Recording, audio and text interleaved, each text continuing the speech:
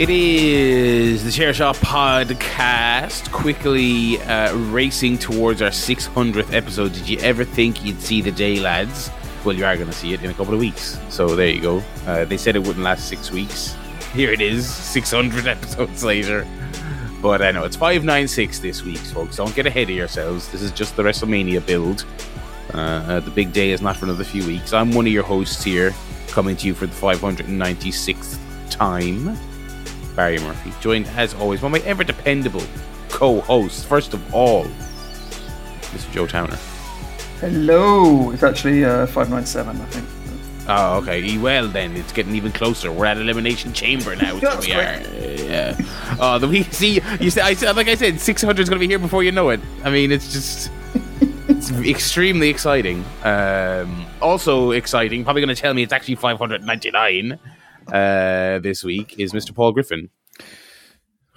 What catchphrases can I steal this week?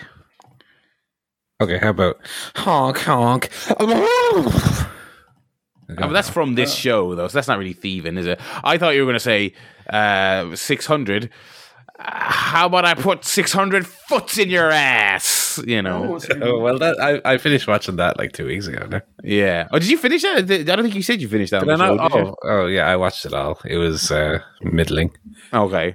Oh, no, I did. I talked about it because I said that he doesn't say ass enough on it. Oh, you did, yeah. Because that's true. No, you did say that. Dumbass. Well, that's what. So it's probably public domain now. Since he's not really using it. So have that. I'll be putting my public foot in the domain of your ass. Very good. I mean, you're doing it better than he ever did, if I may even say. So, so well done there. Yeah, we got a show coming for you this week, folks. A bit of a lighter show. We've had a couple of fucking long shows the last couple of weeks. This one, I'm looking at the rundown here, and it looks like we've got a fairly bite-sized show. I am fresh off the train from a little-known town you may have heard of. It's called Dublin. It's really coming up in the world. I've heard of it. Coming up on the list of most expensive places to live, more than anything else. But it's coming up. It was nice, yeah. I enjoyed Dublin. I made a grand return to Token, which I haven't been to in quite a while. The arcade bar / foodery. Which was good. I played some pinball. Not only did I play some pinball, but I went up to use a machine and some buffoon had a credit in it and walked away without using it, which meant old Barry got to slide in there and go, oh, baby, free ball. And I played Medieval Madness and I was really good at it as well. It was a blessed day, blessed occurrence. I also played some Final Fight and some X-Men's. So that's game guff for the week done. But yeah, that kind of a quiet week here. In the Barry household, just had to discipline Rosie for pissing on the carpet. That which, bitch! I know she's getting out of control. The rebellious teens are here, so she's been told off. So she's raging. There's going to be a big dirty protest outside this office when I leave. But we'll see. But that's been about the peak of the excitement here on my side of things. What about you boys? What have you been up to this week? I hope one of you discovered a new planet or something to make up for my lack of adventures this week. I went to IKEA. Okay, did you discover anything there? I discovered that they have a veggie hot dog for £2. Okay. Actually, discovered some great deals. Veggie hot dog meal. So it's actually the hot dog, the fries, and the drink for £2. £2? That's pretty fucking good. Yeah, plus a cinnamon bun for 60p, which you can't get that anywhere. What can you get for 60p these days? Absolutely nothing. You get mugged. That's about it. So it was a treat. And then, so we needed to get a new office chair because we've been working from home, obviously, for, 3 yeyears now? And so we do have one proper office chair, which I'm currently sat on, which was provided by Michelle's office for her to use. But obviously we both work from home. And so the other chair we're using is just like a standard uncomfortable black chair that doesn't go up or down or doesn't move, doesn't lean back or anything. And Michelle's been, I don't say complaining, but there have been some complaints registered about posture, bad backs, pains in bums. From sitting on this chair. So we decided, let's get a new chair. And I wanted to make sure that it was, the right kind of size and everything. So we went to IKEA. I was thinking Saturday afternoon it's going to be an absolute nightmare. It's going to be packed, but it wasn't too bad. Thankfully, it was bearable. So it was good. So we found a few different chairs. Gave ourselves a short list. Got home, ordered one. I obviously didn't buy it there because we were going on the bus, so I didn't really want to, take the office chair home on the bus. That would have been a bad look. But we've ordered it. It's coming Wednesday. We got an ironing board cover. We got some picture frames as well. Okay. So it's all going off, basically, is what I'm saying. This is mental. This needs to be a recurring feature. You need to go there once a week. Yeah. So all good. And that was the excitement. And then we had a little bit of food on the way out. The old veggie hot dog, which was very nice. So that was the Saturday, really. Could you tell the difference with the veggie? It wasn't actually like a kind of imitation meat. It was more like a tofu or something. Nah, it was God, what was it? It was like kale. There's a bit of kale. There were lentils, that type of thing. It wasn't like here's a soy protein that's supposed to be like a sausage. It was just like a bunch of vegetables, like made into a long shape that looks a bit like a hot dog. It tastes. I actually prefer that because I don't really like the imitation meats that much. So I would rather have just some nice vegetables than a fake meat. If you ask me, chips were pretty good, I have to say. I had some kale for my dinner today. Go on. That's the end of the story. What you do with it? You didn't just eat it on its own, did you? No, but I mean, I didn't infuse it into any other like burger or anything. I just had on the side of the plate in bacon. No. On the side of the plate, I just had some kale. I had some rocket, which is one of my favorite peppery leaves. Nice. I had some chips. What are the healthy ones, not the bad ones? Okay. As you do. I had there's a specific brand I get that are known for being very healthy. Proper, they're called Proper chips. No Conor McGregor allegiance there. No. Thank God. And I had some sausages, which were very nice. Which I like. I started to buy the non-brand specific sausages. I find they're a little bit nicer. You know, you go into your local shop and you have your Denny's and you have your whatever other ones there are, Galty. I like to go for the little family ones. So you find the little family ones towards the back. I'll usually pick up one of those. Very nice. Anyway, my week. Go on. Very exciting yesterday. Went on a little date ski. Oh, yeah. A first date. Okay. It was very, very pleasant. It was very, very nice. And was probably also the longest date I've ever been on. Let's get so. Okay, go for the Guinness Book of World Records, is it? Yeah, so we met up at 1 p.m. of a Saturday afternoon to just get a bite to eat and see a movie. That was the plan going in. Okay. We'll get a Bunsen. Excellent. She had never been. Excellent, okay. We go to Bunsen, and then we'll go to the Lighthouse Cinema, my favorite cinema in Dublin, and we'll see Tar, the new Cate Blanchett. It's quite a movie for a first date. That's a lot, yeah. That is a lot. Well, I haven't seen it, but my understanding of it, it was really good. We'll get to that. But we were kind of beholden to what film was on at the time to an extent, because the Lighthouse is is like a 4 screens, quite a small cinema, and it was on the Oscars list anyway. So we had been kind of talking about that, and I said, well, maybe we could do. You told her about your list, and you wooed her, Yeah, exactly. So we went to Bunsen. We had a nice meal. We went to the cinema, saw a nice movie, and then that was what was planned. And we came out of the film. I guess it would have been around 7 p.m. And then we went on to a nice little cafe on the river there, just outside of Temple Bar. Had some little hot chocolate and stuff in there. Lovely. Okay. And then we went on to a nice fancy bar, the Bank, just beside Trinity College. And then at 10:30 that evening, 10:30, we sent her home. Said, I had enough of you now. Be gone. And then I went home. He just stood there for a while, and then he went home. It was really nice. It was really, really very nice. That's good. She was good fun. Good chat was had. It was nice because, I've been on some dates where, and I mentioned this on this date, I've been on some dates where it almost feels like you're doing a job interview. Yeah. Where you're like, well, I'm really good at communicating, productivity. Exactly. Excel. Yeah. Under weaknesses, you've put eczema. But this was really organically fun, which was nice. So yeah, I mean, look, it's only a first date. There's no labels on anything. No. It's definitely hey, we hung out and we had fun. And we're two human beings in this big old world.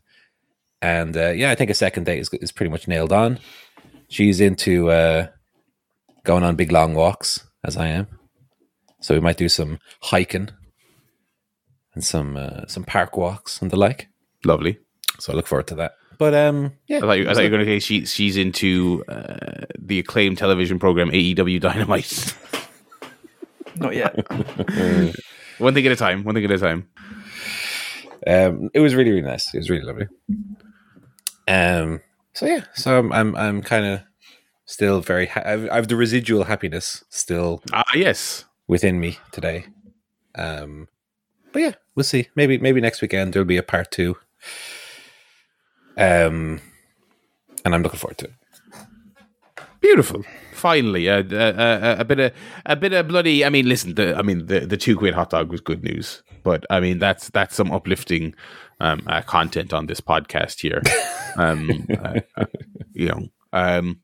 Good. Glad to hear it. I hope there are more. I hope there are walks in the future. To follow up on. Good stuff. I suppose, like looking at the rundown here, we'll probably just jump straight into the WRASSLIN unless anyone has an email. Anyone have an email this week? I do not have an email. I did check. I remember to check. I forgot to make a quiz this week. Is honestly what happened. Well, that's all right. You were off gallivanting. Well, I'll tell you what. I got a DM in the week. Go on. Ooh. It was from one. Your man off the chase, Bradley Walsh. Oh yeah. Oh, what's he saying? No, it wasn't. I correct myself. It was from Victoria Cohen Mitchell from renowned quiz show Only Lork Connect. Yes, yeah. It was from Michael Hirsch. Sent in a single Only Connect question. Okay. So my plan was I would use this in a future full version of it, but since we got an out, okay, let's go. You're both on. Whoever gets it first will win the very short quiz for this week. Okay. So it's 4 names, and you have to give me what is the connecting tissue. Okay. Okay. Are you ready? Yeah. Chris Jericho. Okay. Samoa Joe. Paul London. Okay. Barry Windham. Barry Windham.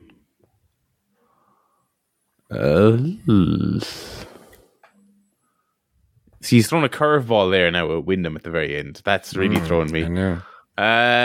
Jericho, Joe, Paul London, Barry Windham.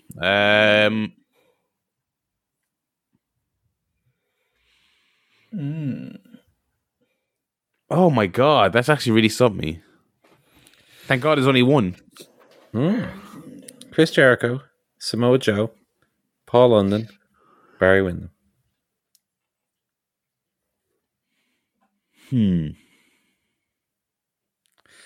I'll say, I was sent this without the answer. I already got it by now. Oh, there's no way to verify that, first of all. I can show you the Twitter DM timestamps. Yeah, they're easy enough to edit, so that's fine. Photoshop. Okay. All right, listen. What do these guys have in common? Oh, they're the original 4 hosts of the Chair Shot podcast. Joe's got it. Very good. Very good. Very good. Wow. I would have been sat here for another 5 hours looking at those names. I was trying to think, what championships have they all won? Surprised it took so long because Joe, Paul, and Barry is like right there. It's right there. Yeah. It's obvious. Yeah. Well, listen, we're not famed for our lightning quick answers, but you know. Hey, that wasn't long enough that I would need to edit it in any significant way, so that's fine. That was a good one, Michael. Thank you very much. Very good. He's a man. He's a man who knows a quiz. We'll jump in from there. Speaking of Chris Jericho, we'll jump to a television show he's on sometimes. That's a segue. Okay, talk about Dynamite. This week's edition of Dynamite kicked off yet again. Another edition of the Hangman Adam Page versus Mr. John Moxley match. The latest installment thereof, and it was another banger. They beat the holy hell out of each other. Moxley did the old blade ski right in front of the camera. Make sure you see it when I run the razor, brother. Just zoom right in on my face as I'm doing it. I thought this was just another great installment in this feud. What did you make of it, Joe? I thought it was fantastic. Pay-per-view main event quality match to open the show, really. I mean, this could be the main event of Revolution. Fantastic. I think they're both at the top of their game right now. And just had a brilliant match, and I'm hungry to see more. I mean, it was a bit of a... they did the finish that was a little bit controversial. It was a bit of a fluky finish, if you will. But for a TV match, I don't mind that so much because then it will set up, hopefully, a big pay-per-view match, Revolution, Texas Death, or cage match, or whatever they're going to do. I thought it was really, really good. It's been a hell of a run for Dynamite this year, basically. Absolutely, yeah. Great matches. Yeah. Yeah, I actually kind of liked the finish in the sense that I know it certainly was divisive. I appreciated that they're doing this feud where it's kind of they're trying to one up each other and they're putting each other in the hospital and XYZ, and then Moxley, he gets the second win out of 3 matches, but he like ekes it out, just kind of steals one, and so it feels almost like he hasn't quite bested Hangman. Yeah. So there's your excuse to do a very, and it's very rare in AEW to do a 4th match, but they're definitely doing one. Yeah. I think this feud has done wonders for the street cred of the Hangman. I think that's safe to say. Which I think was due. I think it was due that he would get a feud like this that would really put some juice into him. Yeah, and I think it has, and I think he. So I'm glad he's sort of moved on from that sort of post World Championship era, where it's very easy to feel like the kind of yesterday's man when you finally win the big one, and then you lose it. What was it? 6 months later. And then kind of flip-flopping around a little bit. Still got the Dark Order there. Not really got any main big feuds. But I think he's certainly coming back to prominence now. Absolutely. Paul, what did you make of the Hangman Moxley finish and match? Love the finish. In the sense of, it was so obvious, as we talked about before, that the storyline was all about, hurting each other, knocking each other out, fighting. That it would have like a technical wrestling hold as the finish, like a cravat, almost 3/4 Nelson into a pin. It was almost as if Moxley had tried his usual wheelhouse, wasn't able to get the job done, and I wouldn't say it was even necessarily a banana peel finish. It was just he kind of dug into something that maybe Hangman didn't necessarily expect. The boxer was maybe looking for the KO and had to revert to like a liver shot to get the finish, right. So I thought it was really clever, a good way to keep the possibility of a final match yet to come, because while he won and it wasn't a banana peel finish, I think the commentary also did a good job of getting over that it wasn't a decisive. He beat him up and got the win. It was, he caught him on a technicality almost.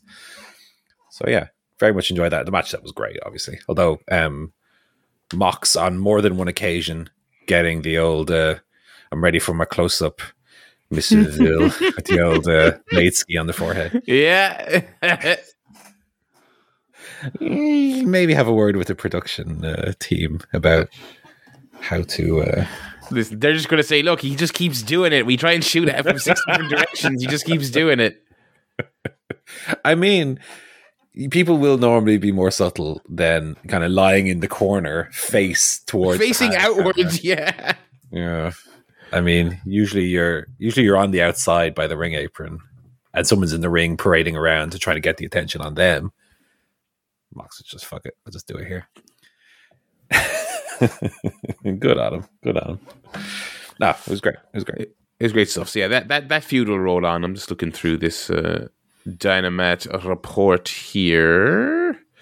We got the Acclaimed versus I can't improve on Max Caster's own line, which was two like knockoff Beverly Brother looking lads. These are some tremendous jobbers. They were great. They were really good. Bit of personality. I almost wish the match went a little bit longer just to get a bit more juice out of these chaps, but wasn't to be. And that set up the Ass Boys coming out and chatting to Billy and This is the bad part of Dynamite currently. There's typically one, Get this over with. They feuded with the Ass Boys, and it was a great feud. We all enjoyed it. It lifted up both teams. Yeah. Now they've gone straight back to it. There are other tag teams. What about 2.0? They haven't had a fucking tag match in about 3 years. Have them feud with... That's a good idea. They'd have some fun matches. Yeah. Have them. There must be another team that I can't think of, but I think it's partly the trios thing as well as reduced the number of challengers in the tag. It's weakened the tag team division quite a bit because all those teams are in the trios. But yeah, this is not good. Just finish it at Revolution, hopefully, and just never talk of it again. Yeah, I would hope so. I wonder if FTR seemingly taking a few weeks off threw off the tag team plans, but we'll never really know. So so there was a Jungle Boy promo where they kind of just did an awkward little Jungle Hook died on the way back to their home planet little explainer. I thought the kayfabe logic of it was fine, which is just that he was like, I had a very high profile betrayal in a tag team, and I don't want to do that again. So that was nice, but we're going our separate ways. But I felt like this was giving us a much needed character to Jungle Boy and a new angle on him, rather than just being. I feel like his character, for the most part, is the young guy, the pillar, the next star. And I always hate when that's a guy's character. And now the Jungle Hook thing gave him a little bit more depth. And then now they're like, no, we're not doing that anymore, actually. I almost feel like the path you got to take with Jungle Boy is a heel turn. I wouldn't be opposed to that. I think that would make sense. Because as we saw with Roman Reigns, Chair Shot Podcast's Total Package Wrestler of the Year of last year, and also Inside the Ropes magazine's #1 wrestler of the year. Spoilers for that publication. That magazine is not available in news agents anymore. That came out a month ago. Oh, okay. Someone might pirate it. Okay, I don't know. Well, don't do that. Very bold. Roman Reigns as a babyface, big old stinky pile of shite. Turn him heel. Oh, suddenly he's fucking cool and shit. Oh, great. And so we saw historically with wrestling, when you have a babyface who's not super over, the path to success is usually not continue pushing them as a babyface. It's you turn them heel, they get real cool, they get so good that people like them, at which point you turn the babyface and people are into them. So, yeah, I mean, Jungle Boy as a babyface is just kind of bland, isn't he? He's got lovely, luscious hair. Yeah, as a character, he's a little vanilla. It's been better when he showed a bit of edge. Like, I don't know if he needs to go full heel, but just have a bit more edge to him. He's got the black tights now. Just needs to lose the song because that's a bit childish. No, oh god, he can't lose the song. No. Drop the song. Pick up the blade. That's what we need to do. No, that's what we need to do. Let's compromise here. I think lose the video where he's throwing a stick in the water. All right, get rid of that and his little boots and his little panties that have the fur on them and all that. Keep the song. The people need the song. Okay, what's it going to come out to? Come out to some Jim Johnson. I'm Jungle Boy.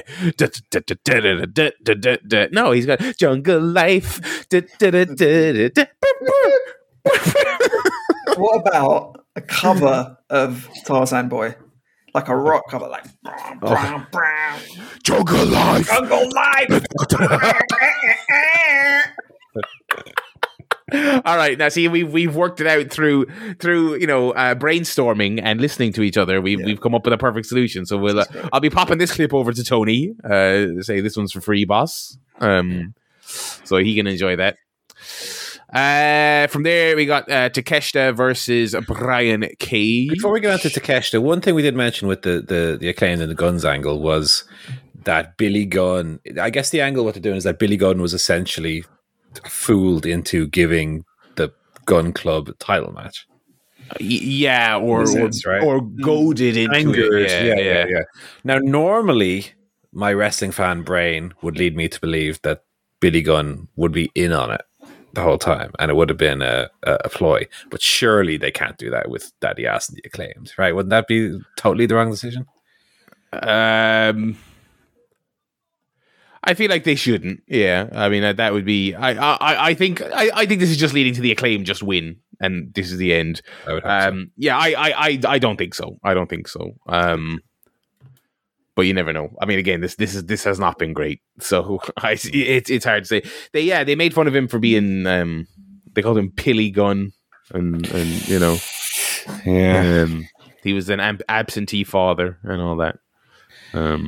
So yeah. Anyway, the Gun Club should bring in Max Caster's dad as their parent or something like that. Isn't he someone famous? No, that's Bowens. Bowens' dad was like a sports star. NFL. Yeah. Okay. Well, that would be fun. You know, that could be a fun angle to it. You took our dad, we're taking yours. Something like that. Yeah, why not? So that led us to Takeshita versus Brian Cage. Another strong Brian Cage performance, to be fair to him. You know, Takeshita's great.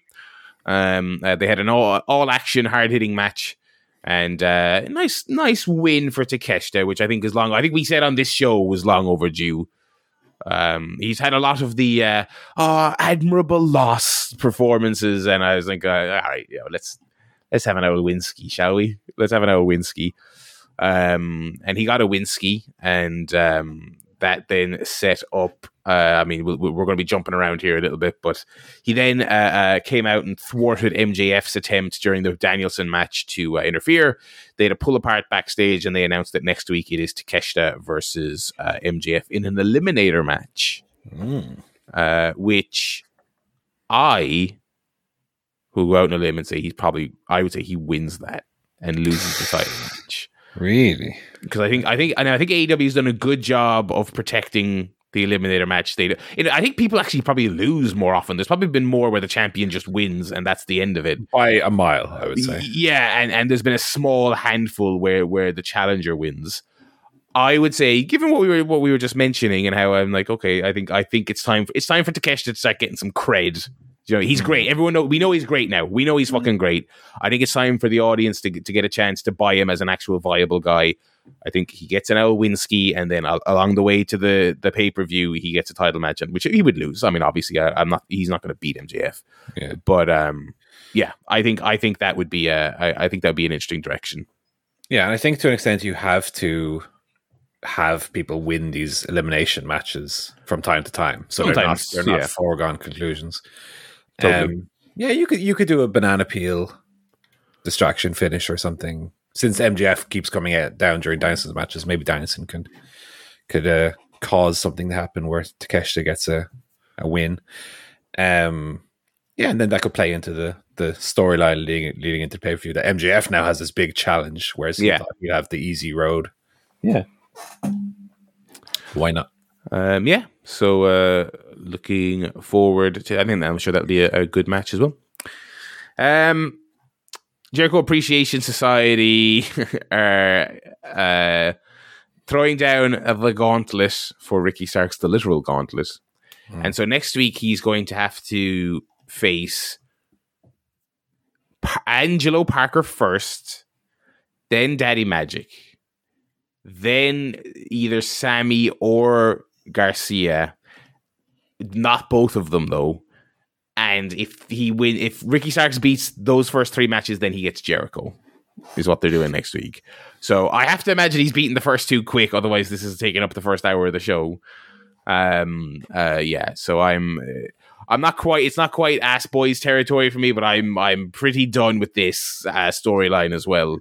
But we'll see what they do next week. And I would also have to imagine that he gets to Jericho, but then there's some bullshit, and he has to wait till the pay-per-view to actually get Jericho. Is what I'm thinking. Right. Jericho needs to drop. I think I said this last week, but I'll say it again because it bears repeating.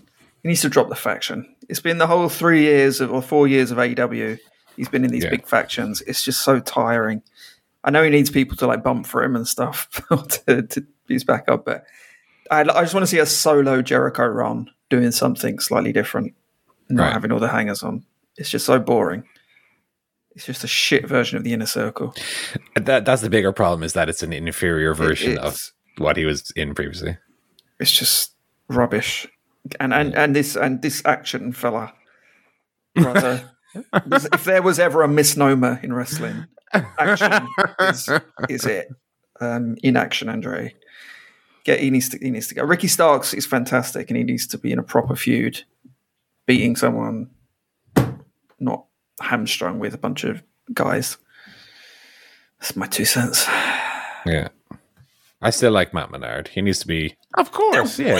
I want him in the title picture. The world champion Matt Menard. He should be the world champion. He needs a little... he needs a little taste of that world title. Roman, I'm going for a little taste. I think, comb your hair. Do you know what makes Daddy Magic's nipples hard? But also I think that he works better in a faction, because his best place is standing at the back of a group during a promo and just saying random words and having big wide eyes, gaze. They should turn on Jericho and form their own faction. Get rid of Sammy. It should be Daniel Garcia 2.0 and then some big dog. Well, that's what it was before, though. Exactly. Without the big dog. And it was good. And it was good. Yeah. Maybe Jungle Boy turns and takes it. No, that won't work. The Jungle Appreciation Society. Ooh, I like it. The Jungle Cats, yeah. Just anyway. So yeah, that's next week. The Elite were playing basketball, I guess, hanging out in the gym. I tell you, I mean, that best of 7 series was great, but when it comes time for the Elite to do their Elite stuff, it's just like, oh God, just be normal. Anyway, they were confronted by the Firm. You're missing. Nick Jackson hit a hell of a 3-pointer to start it off. Did he? I wasn't even paying attention. I was too busy picking his hole or something. I was taking copious amounts of notes on the Jericho segment, where I also got how many matches it was wrong. So I was having a nightmare. Anyway, long story short, the Firm came in. They had some not great banter. They joked about NFTs, and then they set up. After everyone saying, why aren't they doing a Death Triangle match in the best of 7 series on Rampage? Finally, the Elite are defending the titles on Rampage against Matt Hardy, Isaiah Cassidy, and Ethan Page. Yeah. And the match was exactly the level you would expect it at. It was I haven't watched. Rampage was completely missable this week. Completely missable. Rampage, they bounced back for a while there a couple of weeks ago, and the last couple have just been exactly what got them in the hole to begin with. It's just they've put a higher tier of name on Rampage lately, but it's still the least consequential stuff imaginable. So yeah, we'll talk about that briefly. We got the AEW debut of Timothy Thatcher. Pro Wrestling Noah's Timothy Thatcher, I guess. against Bryan Danielson. They had like almost like the exact match you would have pictured when they announced it, which is not a bad thing. Thatcher did all kinds of gnarly things to the arm. He did the thing early on where I suppose in the modern person I would associate the most is the Shayna Baszler thing where she twists your arm around and puts your elbow in the air and then stomps on it. But when Thatcher did it, he did this big gigantic knee strike from standing position onto the ground. It was horrible looking. So yeah, pulled and tugged and ripped at the arm and they headbutted each other and they just had the exact match you'd expect. And I thought it was very enjoyable. And this is where the MJF Takeshita stuff happened also. What did you make of the match, boys? Very good. I really enjoyed it. Yeah, good. No, I'm into this kind of style of wrestling every once in a while, just to change it up. Because AEW, I feel to an extent, has a style. And this is very different. So I don't mind the odd time when we get one of these amateur wrestling inspired jiu-jitsu wars. Yeah, both these guys are really good at it. It's not my favorite style, but yeah, it's as a one-off, it's all right. Yeah. I'm not going to watch, what's it called, Bloodsport, but no, every week, but once a year, fine. Once a year is fun, just to change, yeah.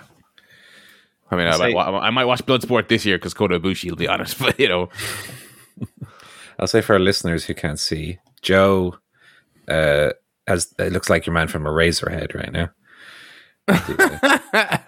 With the big old quiff going. Okay, what's next? Up next, after that main event and the Takeshita stuff, Red Velvet did not beat Jade Cargill. No, she was not the one in 49 and 1. Oh, sure. But they did have a 1-star match here on this episode of Dynamite. It's time to figure out something else to do with Jade. I'm fairly confident in saying I'm the 700th person to say that, but I think this podcast will throw our hat in the ring on that conversation. She needs to start having real matches. Yeah. It doesn't matter. I think she can keep winning and she can keep doing similar stuff in terms of character and promo, but she's still in the squash match era. Even though I know Red Velvet's not like jobber of the week, but she's still very much in the squash match era. She hasn't wrestled any of the notable women. That is interesting. Yeah, they've kept her away from Brit and that kind of all associated thing. Yeah, like because it's like there's obviously like I don't know who's involved in the I don't get the producer notes, but they've had a couple of interesting ideas in the most recent Jade matches. Like she did the big military press in this match where she walked up the stairs. That was cool. Yeah. They had another interesting finish in this match, which is good. They seem to be working really hard to give her unique situations to get the Jaded on, but all the in between bits are bad. And she's wrestled Velvet like a couple of times at this stage, and they were not vibing at all. They're not vibing. The streak is boring because she's wrestled Red Velvet 7 times, Willow Nightingale 7 times, Sky Blue 85 times, which is weird because it's only a 50 match streak. Like. That's not working. And then there's also the fact that she's wrestling a bunch of jabroni baby faces as a heel, but she's also by far the most popular person. Like she's just getting cheered now. It's not even mixed. Yeah. So I was watching this match and my main takeaway was if the popular pick to beat her, which is Chris Statlander, if she's not ready to come back anytime soon, I think they should do some kind of double turn where she loses it in a match where like Layla Gray turns on her and she gets screwed out of it rather than and that officially turns her face. But the funny thing is, I don't know who would beat her for it is the other problem. But yeah. Because I was just out of interest. I was looking at Goldberg's streak, right? Okay, he did have a lot more matches than Jade Cargill, but obviously that includes house shows because it's a different time. And he was wrestling sort of every week rather than where she's wrestled every few weeks. But he won the world title after a year of the streak. Mm-hmm. Okay, so it was 1 calendar year, whereas she's been wrestling now for what feels like 2 years at least. Yeah, since she debuted. I think that's part of the problem. If she'd done these 50 matches in the first year, I don't think we'd be complaining too much. Yeah, it's just gone on for so long. What I'm saying is she needs to beat Hollywood Hogan for the world in the Georgia Dome. in the Georgia Dome for the WCW World Heavyweight title. She needs to do something. Put the world title on her. Yeah, figure something out. Anyway, have Britt screw Jamie. I don't know, something. Speaking of Britt, she was in the next segment. You, Ruby, you're part of them. You're a WWE girl or whatever that storyline is. Whatever. I don't care. This is. I hope while they're doing all this shit that they just have Jamie Hayter off to the side having good matches and not arguing backstage in bad segments about who's a WWE girl and who's not a WWE girl. I hope she's just not going to be involved in that. So I guess I don't even know what this is leading to. I guess this is going to lead to like Tony and Saraya against Britt, and Britt's going to know unlikely partner Britt and Ruby, and can I trust her? Can they coexist? Is that what we're doing? Unless this is leading to Sasha Banks, then it's pointless. Hopefully it is. But yeah. Yeah, but would she come in as a heel, joining the WWE girls? She comes in and then immediately turns on them. Okay. So we're a bit light on the schedule today, so I'm fantasy booking everything. Yeah. Welcome to our new feature. We're going to fantasy book the first 6 months of Sasha Monet. Or Mercedes Monet, excuse me. When is that match? That's like what, a week away, a week and a half away, yeah. I'm looking forward to that, especially because it's Kyrie as well. So I'm looking forward to that. We'll talk about that on the show, I'm sure. Anyway, tell you what's a great match, lads. This bloody main event here, Samoa Joe and Darby Allin had their third excellent match in their excellent series, and this series. Any of the matches, probably this one though. I think this is my favorite. Like if you had access to all of Samoa Joe's back catalog of his incredible matches throughout history, if you're putting together a DVD set of the hits, I'd say you'd be putting this one on there, because this feud has just made it seem like Joe hasn't lost a step in 20 years. Do you know what I mean? He's been revitalized. They've made the most of Darby and his absolute psychotic nature. This is phenomenal. I mean, I don't really know too much else to say about it. What did you boys make of it? Same. I love the spot where they set up the steps next to the crowd barricade, and he got thrown into it. And as one might do, they'll hit the steps. I think Mick Foley used to do this. Like hit the steps and kind of flip over. Yes, yeah. And Darby flipped into the crowd. Yeah, it was great. That's crazy. It was insane. I didn't really like the finish only because Darby took so long to cut all of the strings on the mat. Yeah. But once he'd finally done it, I didn't mind waiting through that, but once he'd finally done it, the spot to finish wasn't a huge, crazy spot. It wasn't Darby, going through the wooden boards, you know what I mean? It was a second rope muscle buster, which he often teases and never does. Yeah, but it's not Brock Lesnar driving down with a tractor. I think they could have. Look, we understand it's not real. Someone under the ring could have snipped a few of those to make it a little bit quicker. I like the thumbtack jacket as well, but then when they pulled it off and one of the sleeves went inside out and they couldn't get it back, and he was having a nightmare getting it back through. Yeah, shades of Dax Harwood and the chain. Yeah.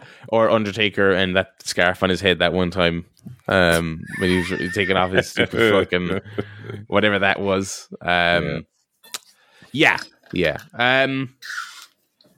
Yeah, it was incredible. It was incredible, and in the space of it was only about how long was this fucking thing? Let's see if this review. I have 15 minutes. They did so much mad stuff. Darby taking that bump on the steps was horrible. Shades of Joe Sting. Joe himself, it was constant. You were wincing at it constantly. The first thing that happens with the table and Joe gets cut up. It was just proper wild violence. Do you know what I mean? Yeah. And then we got the return. Then, so Joe won, I suppose, was kind of the surprise. Although we did speculate on this very podcast that they were burning through Darby matches. Do you know what I mean? They seemed to be maximizing his run, presumably setting up a loss, which did happen here. Joe won. And then the default create a wrestler from WWE 2K22. That's very harsh. The one thing that did seem bad about Wardlow coming back was that you realize that, I mean, if it wasn't already obvious, they've baked the crowd chanting his name into the song, and that was, I mean, we already kind of knew that, but when he does a surprise return and you can see that none of the crowd recognize the song, but you can just hear the low hum of the fake crowd chant. That didn't help his aura, I don't think. One thing AEW have not mastered yet, which WWE are kings of, is when somebody surprisingly runs out, that you don't start the theme song from the very beginning. Right. Like Triple H is going to come out. You don't do the time. It goes straight into the dun, and he comes out. You go to the exciting bit of the song already, you know? So this should have been straight into This Is War. And you have a bit of a bit more ceremony about it, because I feel like they just play the music and someone comes out. You need the lights going down or some... Even if it makes no sense, like there's no reason for the lights to go off, but something to be like, you're totally right. Wait a minute, wait, someone's coming out, something's happening, and then the big fucking dog Wardlow comes out. I mean, that's what wrestling used to be, right? I feel like WWE took that for Undertaker specifically, but wrestling, like you look at classic WCW and stuff like before that, the lights used to go out was a signifying of something surprising is happening. So I'm absolutely on board with you there. I would have done a lights out here as well. Then maybe you could have played the whole intro, but generally I don't like that they'll do the whole thing. And Wardlow, yeah, God, love him, but the haircut is it's like in Skyrim or something where you get a new bit of gear and it changes your stats. It's like the haircut minus 10% charisma on old Wardlow. If he's going to have a normal haircut, he needs to wear more outrageous clothes, like Batista. Yes. He's in a pink shirt or some kind of, I don't know, get up.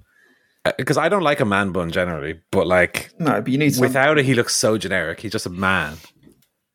I'd be in a very big muscle one. I kind of thought, because they acknowledged that Joe cut his hair when he came out, and I was kind of like, maybe he should have shaved his head completely bald then, do you know what I mean? Dyed a different colour. Yeah, come out with an eye patch, you know, it just looked like you got completely fucked up when he shaved your head or something, you know, but he just came out with normal man haircut. They could have given him the Road Warrior Hawk, double mohawk or something. Yeah. Or a Minoru Suzuki fucking pattern. I did love though. So he comes out and Joe runs away, obviously, and so the security guards come out and Wardlow beats them up. And as the show's fading to black, he awesome bombs the security guard out of the ring, which was great. Like, so, you know, I am happy to have the War Dog back. Yeah. Although I hate when AEW, when they have their staff come out, they all wear a different T-shirt than the actual staff wear. Yeah, which is my nitpick of the week.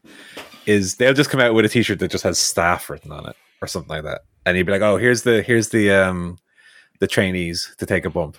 You know, it's not actual security or anything, which I get. Wrestling's done that since time immemorial, and you always hear stories. WWE, hey, this is when MJF was a fucking policeman or whatever.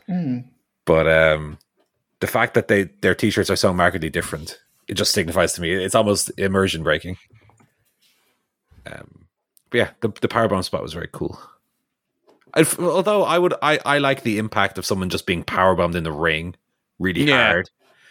When you powerbomb someone out of the ring onto a big pile, sometimes you lose the impact of it. And yeah, Joe escaped anyway to live another day. So that'll presumably be the pay-per-view match. Yeah, I guess so. So a short run for Joe as well. I'd imagine, because I don't imagine Wardlow's losing. No. Alrighty, that was Dynamite. I mean, Rampage, there was not much to talk about at all. Trios match was nothing. It was fine. Yeah, so they gave him a little bit, but not a lot. I can't remember if this was Dynamite or Rampage, but they named the third man in Strickland's group. It is on Dynamite. Trench. Trench, which is a Def Jam Vendetta character. I'm fairly sure. Like, it's such a fucking fighting game character name. Did he need a name? He's just a big cartoon man. Yeah, torrentially drizzling shits, brother. That's what I call him. But on that note, Strickland had to have a comically long match with Brian Pillman Jr. on Rampage. Like, it wasn't actually that long, but this guy has not been on telly in ages, and he wasn't exactly fucking Goldberg when he was last on it either. Strickland should have fucking one-kicked this guy in the face and pinned him. But unfortunately, that did not happen. And then the main event, right, to set up, so Roosh is the next guy facing Danielson. Actually, I really liked his segment with MJF on Dynamite. They had a very tense conversation where Roosh was like, "I don't want any of your bullshit, but I'll take your money," which I thought was really well done. And to set him up for Danielson again. Now, Roosh is also a guy who has also not been on television very long. Recently he hasn't been on television. It was him versus Christopher Daniels as the main event of Rampage. I'm like, how is that the match you're putting on to main event Rampage? Do you know what I mean? That's kind of the problem in a nutshell, isn't it? Former Ring of Honor world champion. Yeah. Chris Daniels. Let me tell you what the biggest problem with Rampage is. They don't do the Mark Henry interview anymore. They do. Yes. Why has that stopped? Why is that stopped? What is this bullshit? Hate it. But so that's been cut, which is really hurting things. But that was Rampage. We don't too much. Does that line up with more or less when they did the new look for the Dynamite set? Was that more or less? I don't know. I think. Well, so I mean, the last 2 weeks they've had, or maybe not the last 2 or 3. That's 2 or 3 weeks. That's 2 or 3 weeks. But they've also had one thing I have noticed is they have had non-English speakers in the main event. So maybe if they that thing that wrestling always does, which is when someone who maybe can't necessarily, they have them get cut off or interrupted, and it's always very awkward. And it's like, maybe they're just like, look, rather than doing, Roosh has his little buddy to translate. True, Jose. Yeah. I'm just stabbing in the dark. I'm not saying there's anything to this. It's rubbish. Go back.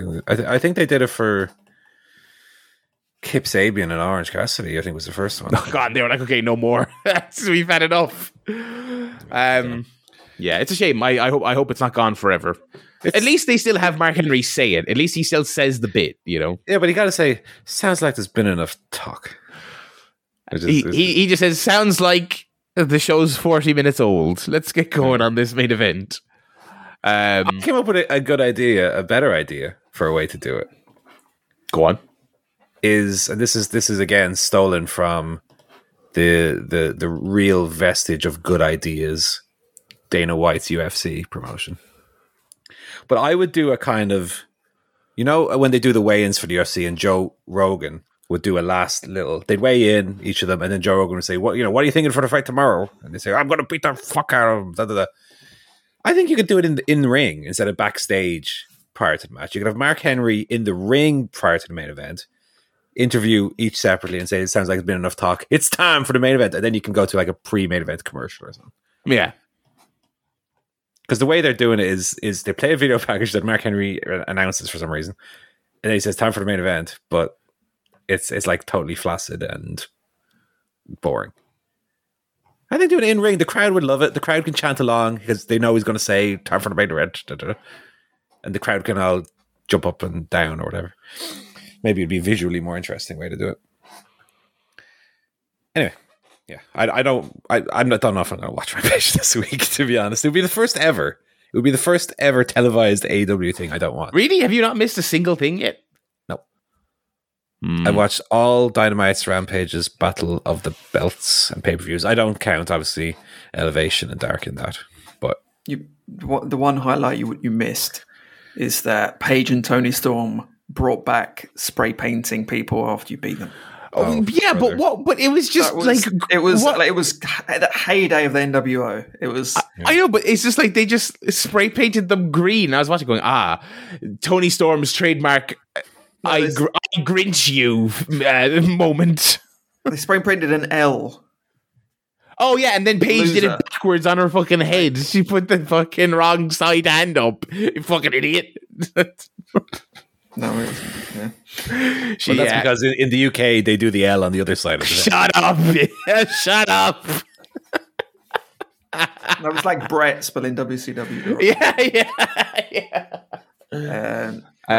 That was great. Obviously. I forgot about that. And you know what? They beat the shit out of the Renegades, who are. I really like the Renegades. They are good. They're underrated. They are very. I don't know if they're. I don't think they are signed. I think they should be signed because like even just as jabronis, they're very good. I think. Agreed, so yeah. Agreed. So Tony and Soraya slapped them, and that was not bad. For a squash, it was good. But again, I could watch 17 hours of AEW on YouTube if I wanted to watch a squash match. You know.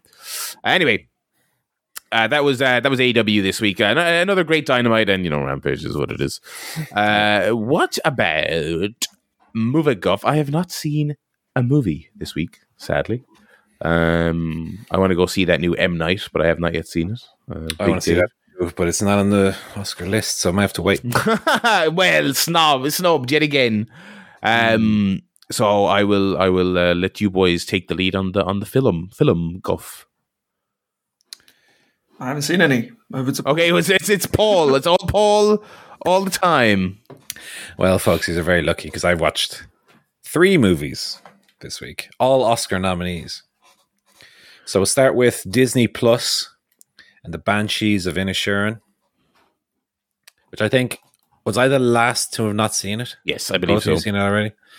Well, no surprises here. Absolutely loved it. Very funny, wickedly funny, I would say. Very, very good dark comedy. Had definitely passed the 6 laugh test. I was laughing out loud. I was lolling at it. Nice slice of life of rural island Irish life in the Civil War, which lends itself to a number of funny characters. I quite liked Colin Farrell and his performance in it as almost a village idiot type. I liked Barry Keoghan's performance as even more of a village idiot than the first village idiot, albeit a younger version. But I thought it was really Gleason's. He was really the scene stealer for me anytime he was on screen. I would liken it to The Master, where Colin Farrell and he would almost be like the Joaquin Phoenix of this movie, where he's like his acting he's like very actively acting. He's putting a lot of effort into it. You can tell he's doing a slightly different voice, etc. Whereas Brendan Gleeson would be more like the Philip Seymour Hoffman, where he's kind of effortlessly stealing the show every time he's on screen. Yeah. I thought it was great. I thought there was elements of Shakespearean themes to it. I thought there was Brothers Grimm style fairy tale type storytelling in it, albeit a more adult version of that, almost like a Rumpelstiltskin thing, where visit me on 3 nights and ye will get gold speak to me on 3 occasions and each time I will cut off a finger. There's almost fairy tale elements at play. I thought it was extremely well written. I think it's probably my favorite of McDonagh's films, which I know is very high praise given other ones he's done, In Bruges and the like. But I think this was probably the one that I enjoyed the most. Yeah. I thought the setup was really clever. I thought the payoff at the end was very well done. The cast of characters were all likable and memorable. Very funny lines throughout. I like that the Dunbelievables were reunited in a little almost cameo. Pat Short as the bar worker, and then the other guy, John Murphy, who was I can never fucking remember the other one's name. He was like a patron of the bar. And so for Irish folk who know maybe Irish comedy that didn't necessarily extend outside of Ireland, that was like a nice little nod for us. But I can't praise it enough. I thought it was really, really entertaining. But at times, dramatic and emotional, and it kind of ticked all the boxes for me. I wouldn't say it's necessarily a 10 out of 10, but I would score it very high. That was really, really, really enjoyable. Would you say it's a Best Picture nominee? I certainly would. Yes. And I believe it is. It is indeed. It is. I believe objectively it is. But yeah, I would think it would be up there with a chance. I think the quality is that good. I think obviously we have a bias, Barry, being from Ireland. that all it takes is someone in a big money film to say, "How are you there, Pater?" And we're fucking on board, you know. We're like, Jesus, they talk like us in this. It's like I'm living in the film. So we're obviously going to get a layer of enjoyment from it that maybe other people outside of Ireland wouldn't. But I think it's legitimately extremely good. So big thumbs up to the boys.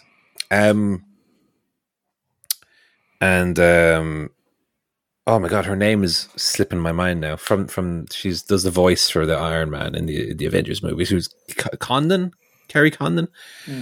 Fantastic in it as well. Gotta say, big thumbs up to her. She was almost maybe even the best one. And rightfully nominated for it.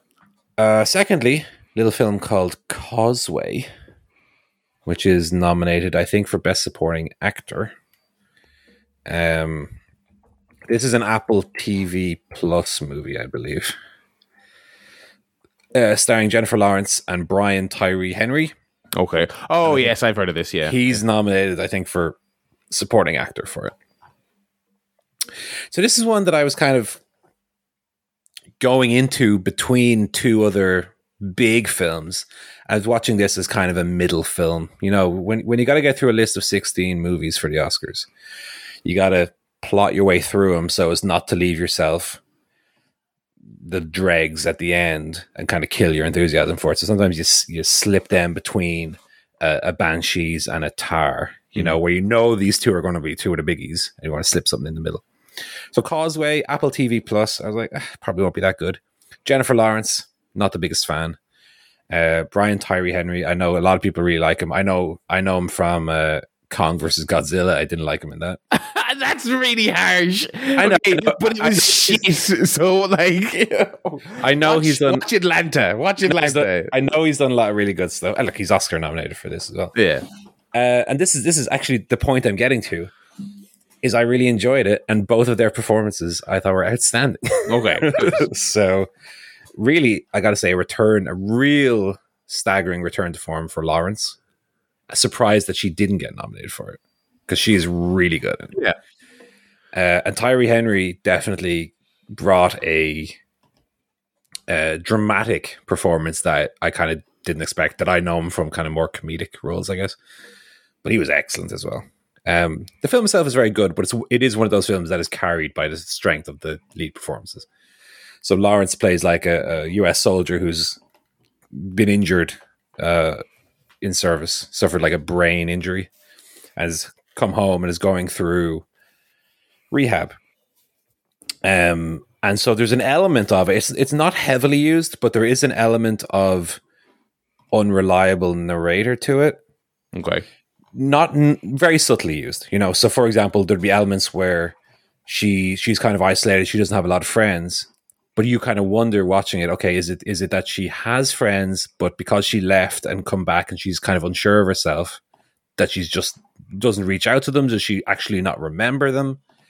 You know, so you can kind of read into it a lot based on what she actually observes, because a lot of the film is told from her perspective, so you can kind of read into that or not read into it. But I thought that kind of gave it an interesting edge.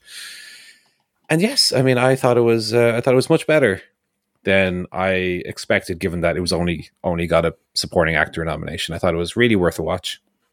So if anyone has an Apple TV Plus account, you could do far worse than to check out Causeway. Very, very good. And then we come to Tar, which I know, I think, has Joe already watched Tar? I reviewed. You reviewed it last week. Lydia Tar. Yeah, I thought it was bloody good, let me tell you. I will be surprised if she's beaten for the Best Actress. Okay. A phenomenal performance, I think, and she's won Oscars previously, or an Oscar. I think she won for Blue Jasmine. Definitely her best performance I've ever seen. I think the film was extremely well made as well. Lots of clever use of sound and visuals. The way that dreams were portrayed, I thought was very clever. I liked how the film was almost told from her perspective in terms of the musicality of the world, down to, like, you know, roadworks being done and she's hearing it almost rhythmically as a complex rhythm, or even when she's working out, she's hitting the bag as a dun dun dun dun dun dun dun dun dun dun dun dun dun, and there's like, everything has a music to it. She like wake up in the middle of the night and there'll be like a ticking, or she hears is the elevator does a bum bum, and she's like playing it on the piano. So very, very good. I thought it was a little long. I thought it starts off very slowly, but I thought the start was like the most compelling part of it, because it opens, she's doing like an interview in front of an audience. And normally you'll have that be a setup or a segue into another scene. So, typically you have a film open up with this kind of thing, almost like Last of Us Episode 1 did. And you'll have, so what do you think about that, so and so and so? And maybe it'll reach a question where it triggers something in the memory, and then the film will cut to whatever the next scene. This interview, Joe, I think, did it go on for like 10 minutes? At least. Uninterrupted? I was like 15. Like, it was just like just kept going. Like you're watching an interview. But it was super compelling because her performance was so mesmerizingly good. Like, she was talking about stuff I have no idea about. She was talking about composition of classical music, but in a very know-all, smarmy way. I had no fucking idea what she was talking about, but I was like, Jesus, if the film is just this, I'll be happy. I didn't like it when watching that bit, but I think it was because I found her delivery so phony, and the guy doing the interview was he sounded like just a normal interviewer. Yes. And I was kind of like, well, they're so off kilter, this doesn't make sense. But then later you see throughout the film, that's how she is all the time at home, with her child, with her wife, with everyone. She's constantly fake, like putting on a performance. Well, she's professionally a performer, but also, in her life, it is almost a performance. Yeah. Yeah. So looking back, I don't mind that much, but I did think it tested the boundaries of how long it was, that bit. It was very long. With the students, and then the lunch. Yeah, and then it cuts into another scene that's 15 minutes long. Yeah. Basically following her through her day. Like, she goes to the shops, picks up a few groceries, walks to the bus stop. It's like, okay, we get it. It's a film. Yeah. You can skip. But also it's a film that isn't really, I mean, there is a narrative, obviously, but I don't think the narrative is the most important part. It is a character study. It is, you're just watching this very high-strung, ultra successful woman kind of go through the gamut. That's the other thing. I think you think that's the story. You think the girl who's the kind of center of the mystery is the story, but it's not. It's her evolution. The story almost feels like secondary. It feels like a backdrop. Yeah, well, it's a fake story. It's like a false finish. It's a kind of fake story to it that distracts you. But actually, then at the end, you realize, oh, that was the story the whole time. Yeah, totally. I love the ending, by the way. I got a big laugh out of me at the end. Oh, I won't yeah. say what it is. Yeah, but the ending is extremely, extremely funny. Perfect. Is it supposed to be funny? Yeah. Yes, yeah. to an extent. Yeah, definitely. I mean, it's not a funny movie. It's not a comedic movie, but it's like a clever funny. It's like okay. Like there's a payoff to a character's arc that is, kind of how far can the stars fall kind of thing, right? Okay.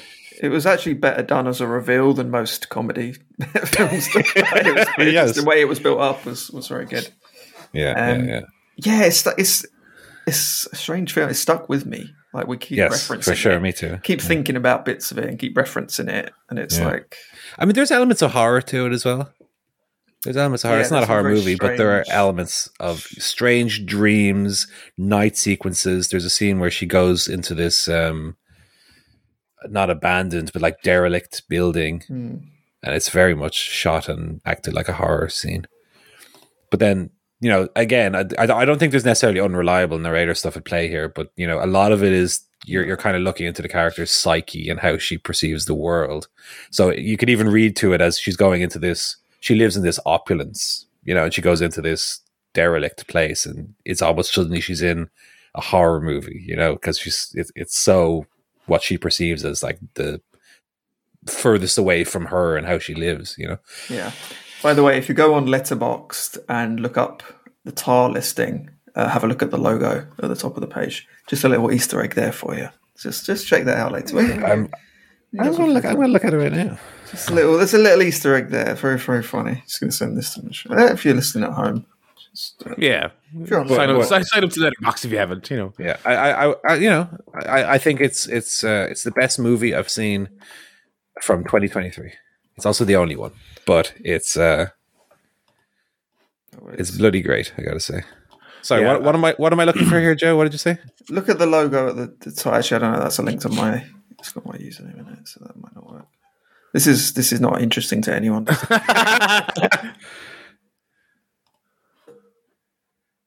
Okay, hang on. Let me see what I'm looking for here, brother.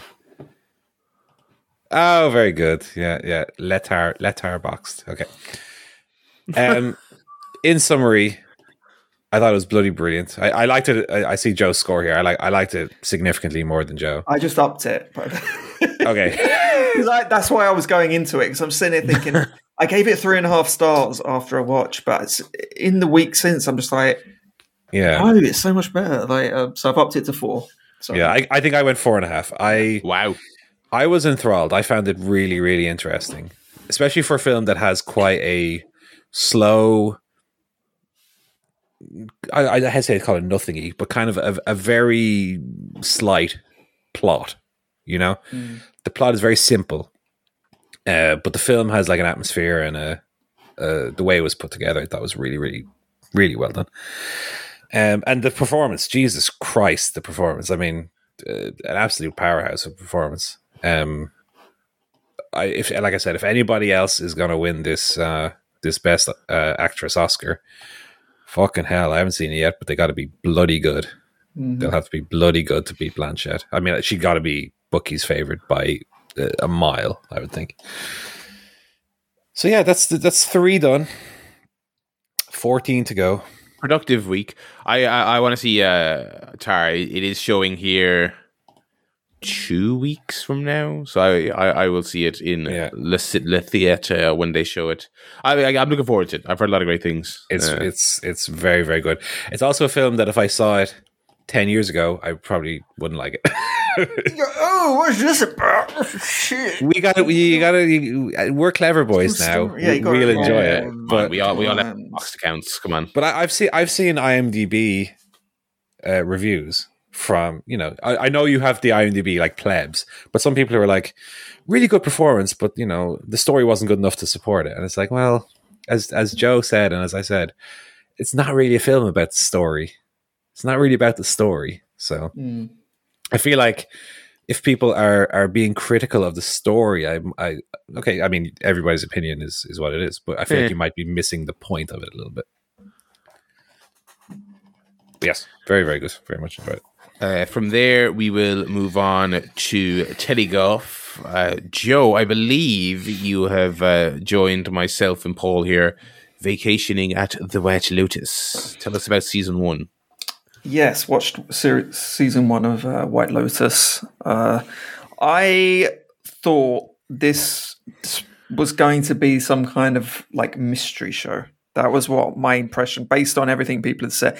Based on what we led you to believe. Based on maybe not listening that closely to all the reviews and the comment. I just thought it was like a mystery. But like more like maybe like a Knives Out, more like that. No, it's like a reverse mystery almost. It's more like Columbo. Columbo, yeah. Well, that's what I was expecting. So maybe a comedy, a mystery, lots of things happening, cliffhangers at the end of every scene, episode, etc. It's not. It's more like it's a drama, but quite. It's a comedy drama. It's a comedy drama. Yeah. Wow. Well, Joe, you see Zan's balls are out at one point. I don't remember that bit. Can debate whether it's a comedy, but I think you're being very harsh. It's a comedy. Yes, it is a comedy drama. Not a massively funny one. It's not like a laugh out loud. No. There's a few gags in it. It was quite entertaining, but because I think I was taken a bit by surprise. I was kind of sitting there watching the first 3 episodes, going, when is it going to kick in? When's something actually going to happen? Because there's a lot of sitting around talking the first 3 episodes. And like the very first episode, spoilers, but it turns out one of the staff is pregnant and she has the baby like in the first episode. And I was like, oh, okay, this is interesting. But that's not that really character isn't really then a character. She's gone. Yeah, that's not really a thing. That's kind of just there is like harbinger. That is literally a 1 episode thing. I didn't understand that when it was all said and done. I didn't understand what the significance of that was. So I wonder if you're going to enjoy season 2 more, because Barry had the same experience. Yeah, I it's funny because I remember we were talking. Paul was talking I think like last year about kind of there's good TV and then there's the TV in your real upper echelons. And you made the distinction that you thought Severance was good, but it wasn't quite on that tier. Whereas Succession for you, Paul, that's real creme de la creme. I mean, inarguably is creme. And it's what you just said. Everyone's entitled to their opinion, sir. Wow. Right, I haven't seen Succession, so I'm not getting involved. Anyway, the point I was making was that the hype around White Lotus was very much that this is the new HBO thing is the White Lotus.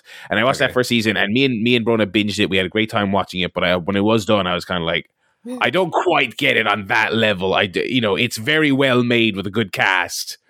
And it is, and I don't mean this in a derogatory way but it is kind of a show where nothing happens. The first season, especially, it is pretty much a lot of character moments, but not all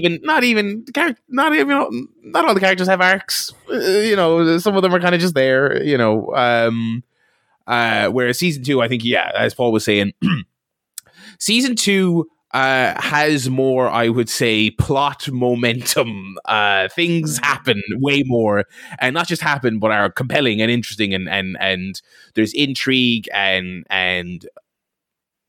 basically all the major players go somewhere, and all of their stories intertwine in a much more interesting way than. I agree. I agree with that. She was once Alexandra Daddario's character wrote about Connie Britton's character, but that didn't really matter outside of that one Frosty exchange they had. They just put it in there. Whereas in season 2, the bobbing and weaving of the plot threads together is infinitely better. I think you like season 2. I think you and I are probably going to align on this one, Joe. I would say. Yeah. No, look, I don't disagree. I in retrospect, I think season 2 is better plotted out.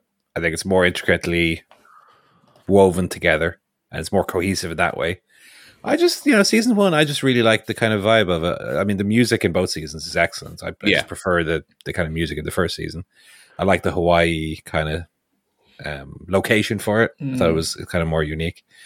I liked a lot of the cast. And of course, I had a bias because I went in liking a lot of the cast. It also, I mean, it's a satire as well of like the 1%. It's all incredibly rich people in the show, right? They're all very obnoxious, very wealthy. But I think it kind of made the point very quickly, and then it just keeps making that point. Like the 2 girls, Sydney Sweeney and her friend, they we keep getting this thing about like it's the culture war, it's checking your privilege. It's like, okay, we get it. They're very annoying hypocrites. Okay, we get it. And then episode 2, episode 3, episode 4, it's like, I kind of got it. I get that Stifler's mom is like this. She's wonderful in season 1. I like her, but the character is like, well, I don't know. She's a fucking buffoon. And then the hotel manager, who of course also appeared in The Last of Us this week, fantastic turn.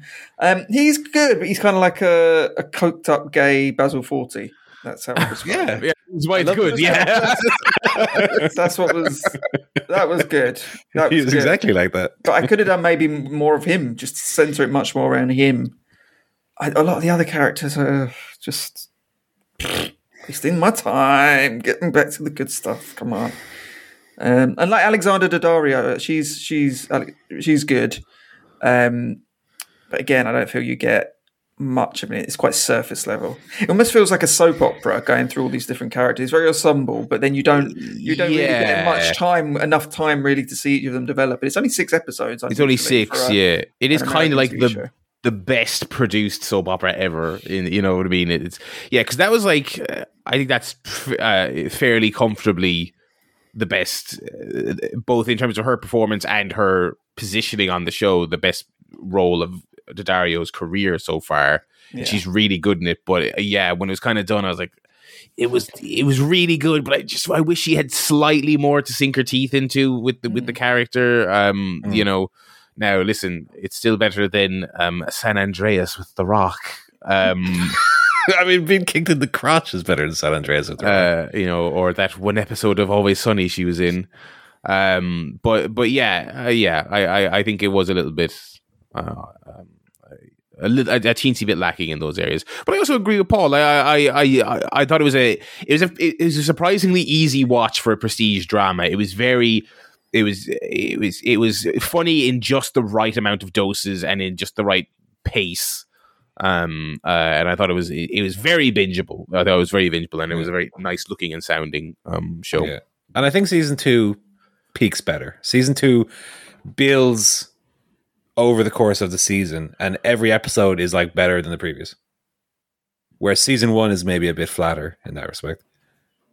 Yeah, but I do want to watch season 2, so it wasn't like it was that bad. It was good. It was good. Yeah. It was good. I just don't think it was like as good as Severance. I don't think it was like a top tier premium TV show. Well, but now you can see how I feel about Severance. We both kind of exist in that same plane, but about different shows. No, because you're wrong. Yeah, but that's the key difference. You're wrong on that one. No, Severance is very good.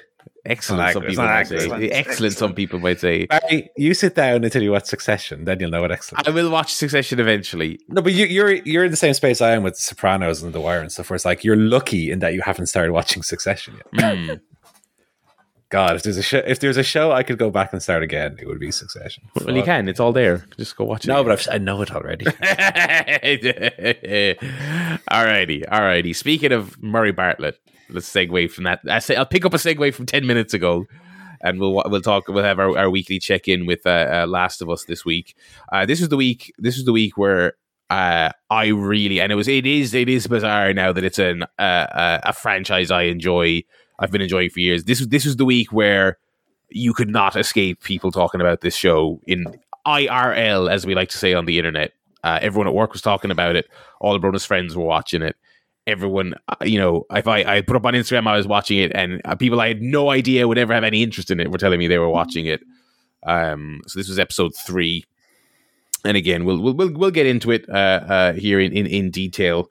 We're a few hours away from episode 4. I mean, a week later, I'm not sure if we would really have too much new to say that hasn't been said very enthusiastically elsewhere. But I thought it was excellent, and it was a fairly breezy runtime. Even though I'm definitely in the camp that these episodes could have been 60 minutes. You know what I mean? You leave them off for the pilot because there is a track record of the 90-minute pilot that has been a thing in big TV shows in the past. I think this would not have lost much if it was 60 minutes. I think that's my one nick on it. I don't know if I even felt that about it. It was fine as it was. I didn't think it was too long necessarily. I wasn't looking at my watch, obviously. I think it should have been longer, if anything. Yeah, it was originally 2 hours. They said.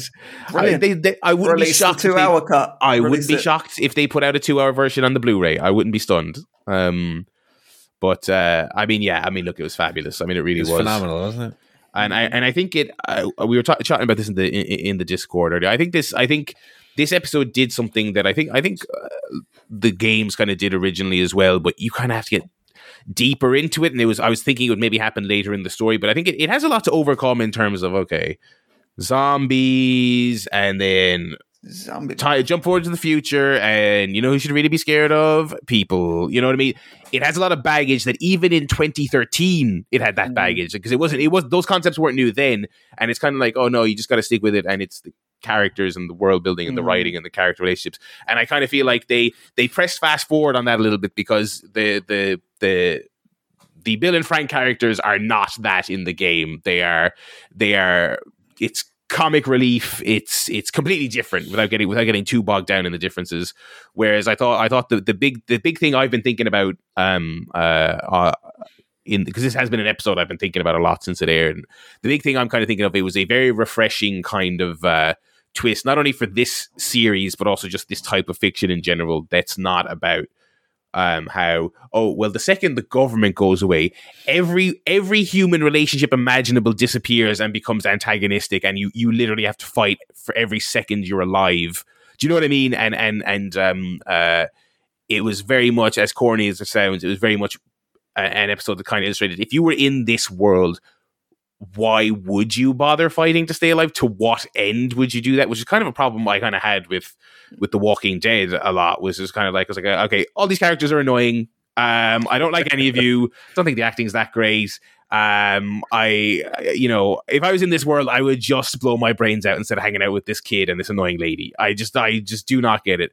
Whereas this was very much kind of about, and this is a central theme for both the games. It was about, through it all, the perseverance of hope and relationships and things like that. And I loved it. Paul, what did you make of it overall? Oh, I thought it was phenomenal.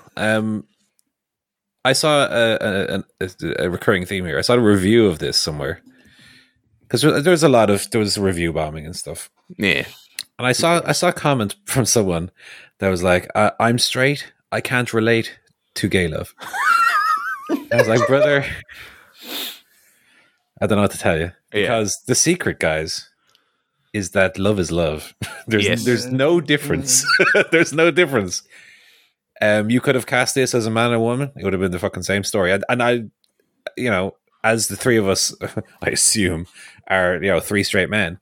I do like when there's TV like this that kind of opens your eyes further to the fact that we're all the same.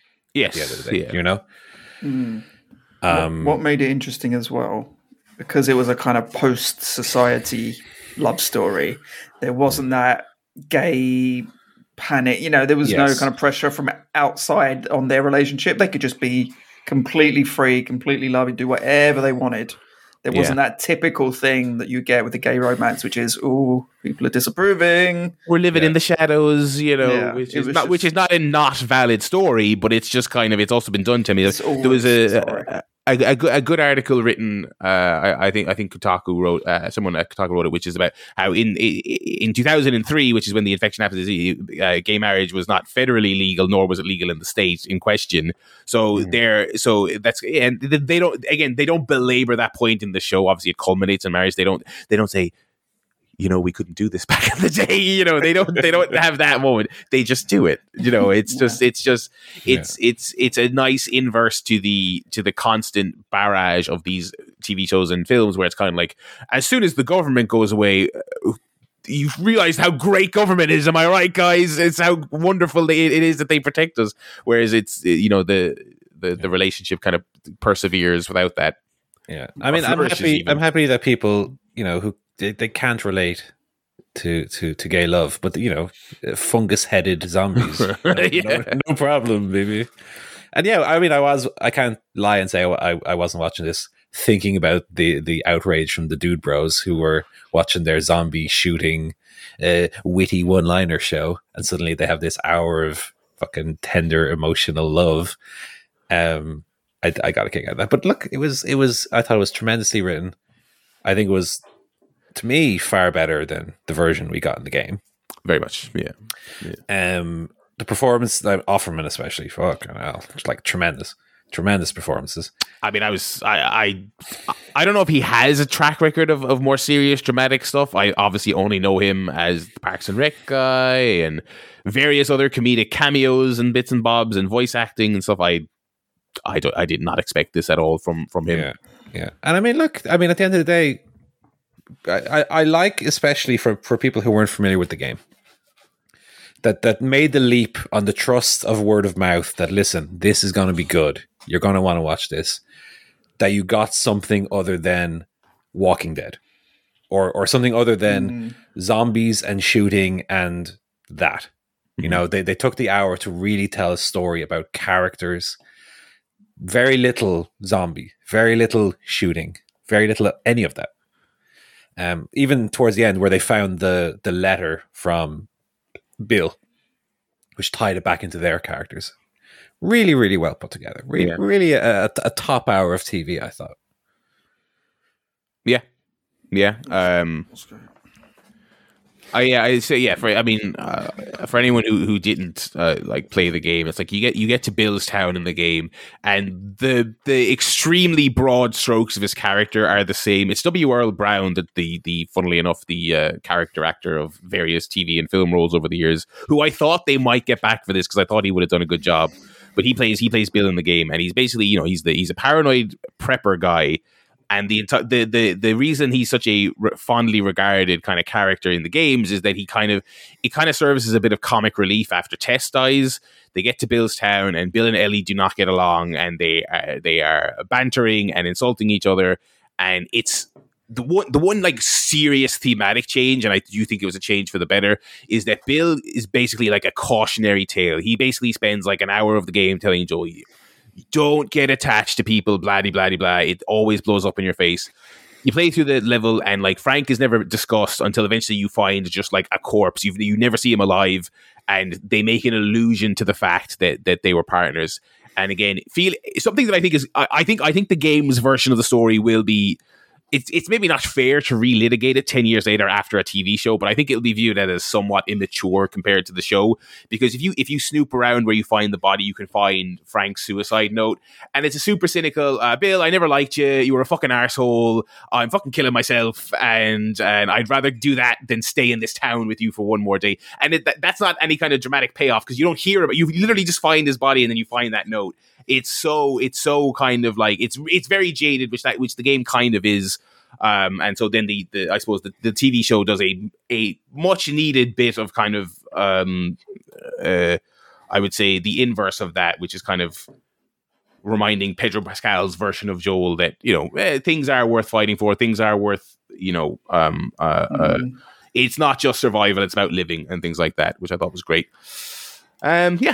So a strong episode, definitely easily the best so far. I mean, not even especially close, I don't think. I think the first two episodes were solid table setters, but I don't know if I would have been super compelled without an attachment to the franchise. I don't know if I would have been super compelled by the first two episodes. I probably would have kept going, but I wasn't floored by them. And so later on this evening we will get episode 4 with.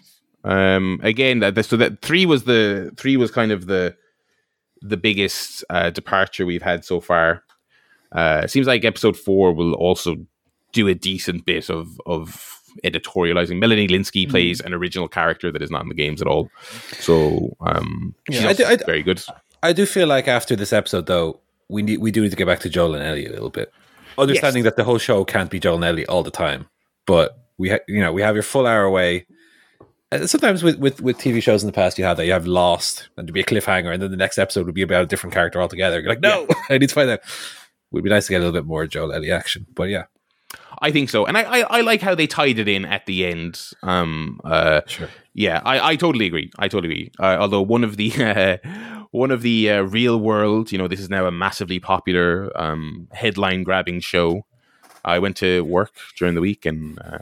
I hadn't spoken about either of the previous episodes with people, but this week it was being discussed, and some people were like, oh yeah, it was amazing, oh yeah, I love it. And I heard one person saying, yeah, no, I was enjoying it. That last episode though was shit. I knew, yeah, gay shite. But you know what? That wasn't said, but I was kind of thinking, I was like, you might that, but it was basically kind of like, just about two completely different characters, and so long, and nothing happened, and. It's a zombie show, and there was like one zombie in the whole episode, and I was like, did they say I'm straight, I can't relate to gays? No, there wasn't that, but that's one of the funniest feedbacks I've seen to a thing in a while. Yeah, but it's funny because like you said, there is a track record of this type of thing in television shows where they do an episode that's kind of a standalone kind of side character exploration, and some people are just like, no, they're shoving it down my throat. The show should be the main characters going on adventures, and that's what the show should be, But yeah. That was Teleguff. Game Guff this week. I mean, I don't have much on the game front beyond what I talked about last week. Still playing the Wii version of GoldenEye, and. That's a bold choice for you to get into. I've beaten the Wii version of Golden. I have a physical copy of it here. What aside from the release of GoldenEye, obviously, last week, what made you want to play that? It was mainly that, and it was like, okay, I know this was a maligned thing at the time of its release, and I know, and it just so happened that as the GoldenEye re-releases officially came out, I was at the same time I was trying to get the Wii stuff working on the Steam Deck, which I did get working. And then I was kind of like, well, I've always been curious about this. I've actually, other than I had heard, like, not, it wasn't reviled, but I'd heard a decent, moderately negative word of mouth on the around the time it came out, so I said I'd give it a look. I think it's surprisingly solid. I'm really enjoying it. Yeah, it is like a really sort of solid, competent first person shooter with good production values for the time and also for the limit. The hardware. It wasn't the biggest. It wasn't a beastly powerhouse of tech, the Wii, but I'm really enjoying it. I've kind of gotten to the part now where it is kind of. The first 4 or 5 levels are kind of like we are sticking to the GoldenEye script, but we're making a new game around it. And then I've kind of gotten to the point now where, like, okay, now we're doing our own kind of stuff. But I'm really enjoying it. I'm really enjoying it. Plays well, looks nice. I just did the club level, which I thought was a nice change of pace. Thought it looked nice, sounded good. Yeah, no, I'm really enjoying it. I'm genuinely quite enjoying it. But yeah, I'm not playing too much else that I didn't talk about last week. So yeah. Well, I'm still playing GoldenEye, the old one, the old / new one. Yeah, on Xbox. So I'm about halfway through it. Okay, I've beaten every level on Double Agent. Okay, let me tell you, that fucking silo level is a killer. It's like the fucking Dark Souls of GoldenEye. There's 900 enemies in it. Yeah, I mean, look, still very much enjoying it. I don't know that I'm going to be able to get all the cheats because the facility level, which is the second level in the game, one of the more famous ones, where you start above the toilets, yes, is requires you to beat it under 2 minutes and 5 seconds on the hardest difficulty, which itself is fine. But there's an element of RNG on that level where you have to meet one character and they're in one of 6 locations. And I'm not putting the time in to try it, and he's not on the location I looked at. Oh, is that like one of the scientists, is it, you have to meet? Yeah. Yeah, that one's painful. I remember that one. Yeah. So sometimes he's in, as you're going through the long corridor from one area to the next, sometimes he's in the lab on the left, sometimes he's in the lab on the right. Then you get to the end to the lab areas, he's in one of the 4 labs. And all the while you're looking, you're being shot at. Again, the enemies kill you far more easily on Double Agent. You do less damage to them. You have less ammo than before. So I'm able to beat the level aside from that moment in that time. But it's always, you get to the bit where he is, and then you get killed. Yeah. Or you get to the bit, and you're doing a great run. He's not there. Then your run's dead, I just don't have it in me to just keep doing that until I get lucky and get one that works. But I'm going to beat the game on Double Agent, certainly. So I think I'm on Surface 2 now. Which is the one where you're outside in the snow, but at night. With the red sky. With the red sky. I think I'm on that one now, on Double Agent. I've only tried it once or twice. And I'm playing on baby difficulty because I'm just like, I just want to play GoldenEye. It is like Timesplitters though, in that on baby it's like your objective is shoot one man once. Yeah. But I did have. I mean, my thing with those games, all of them basically at various points, is just kind of like the objective is like disrupt communications. I'm like, okay, does that mean I get into the communication room and fuck a bomb at the table? Do I throw a bomb? Do I press a button? And so I had a thing where so in Surface 2, you spawn with one mine, and it's like disrupt communications to the bunker. And so that's the level that it's the snow level, and it has a big satellite dish. And I couldn't quite remember from 25 years ago how exactly you go about doing this one. So I ran up to the dish and I threw the bomb on it, and it goes, no, you've thrown the bomb in the wrong place, idiot, fail.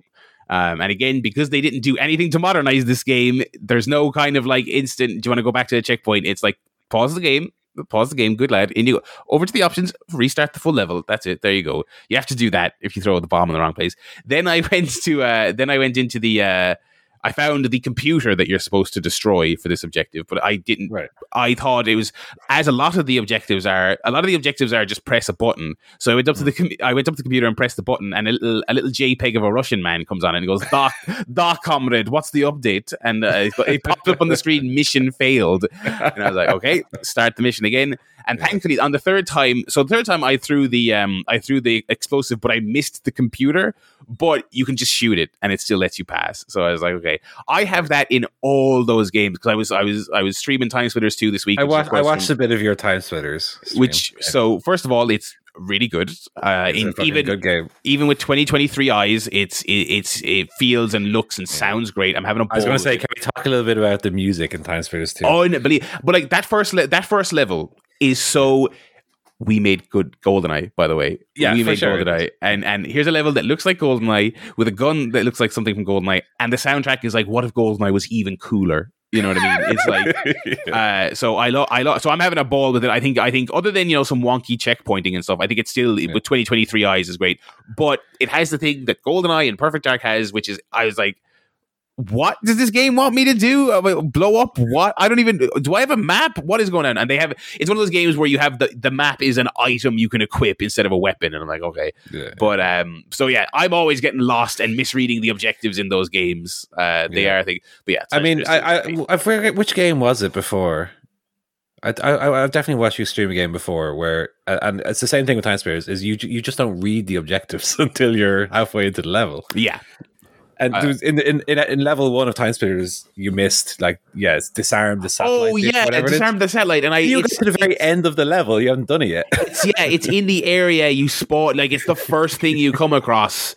But I was kind of going by the because Timesplitters 1, which I streamed 2 weeks ago, that is the most basic video game. Walk in a straight line through this hallway, shoot all the enemies, get to the end. That's it's so fucking basic. And Timesplitters 2, they were trying to do better than that, and they were like, okay, they're trying to recreate Goldeneye. Loads of objectives. There's 6 objectives, even on a normal difficulty. Loads of objectives. And so I was assuming, okay, just walk to the end of the level, Barry, kill everyone, and there'll be a thing at the end to press a button on. No, there's a satellite dish. So I walk through the level, fuck up a bunch of times, have to redo a checkpoint, get lost, all this other stuff, and then I beat the final boss, and then it's like, and where I'm standing, there should be an exit point, and the game's like, no, you haven't done one of the objectives. And someone in the chat had to tell me, yeah, it's in the first room, it's in the first area, you just didn't do it. I was like, why didn't you tell me when I was walking past it, that you idiot? You weren't there live to assist me. But nonetheless, navigation notwithstanding, it is infinitely better than the first one, and it is fabulous. And what is going on with that? They said they were bringing it back. THQ Nordic, I believe, said they were like, and I don't know. I think they said that 4 years ago, and my fear is it won't be the same. A lot of the people don't work for that. No, yeah, it's yeah. Like it was obviously, it was a lot of the people who made Goldeneye were working for Free Radical at the time, and so I don't know. Coming back all those years later, all those people are scattered to the wind. Like, it's just yeah.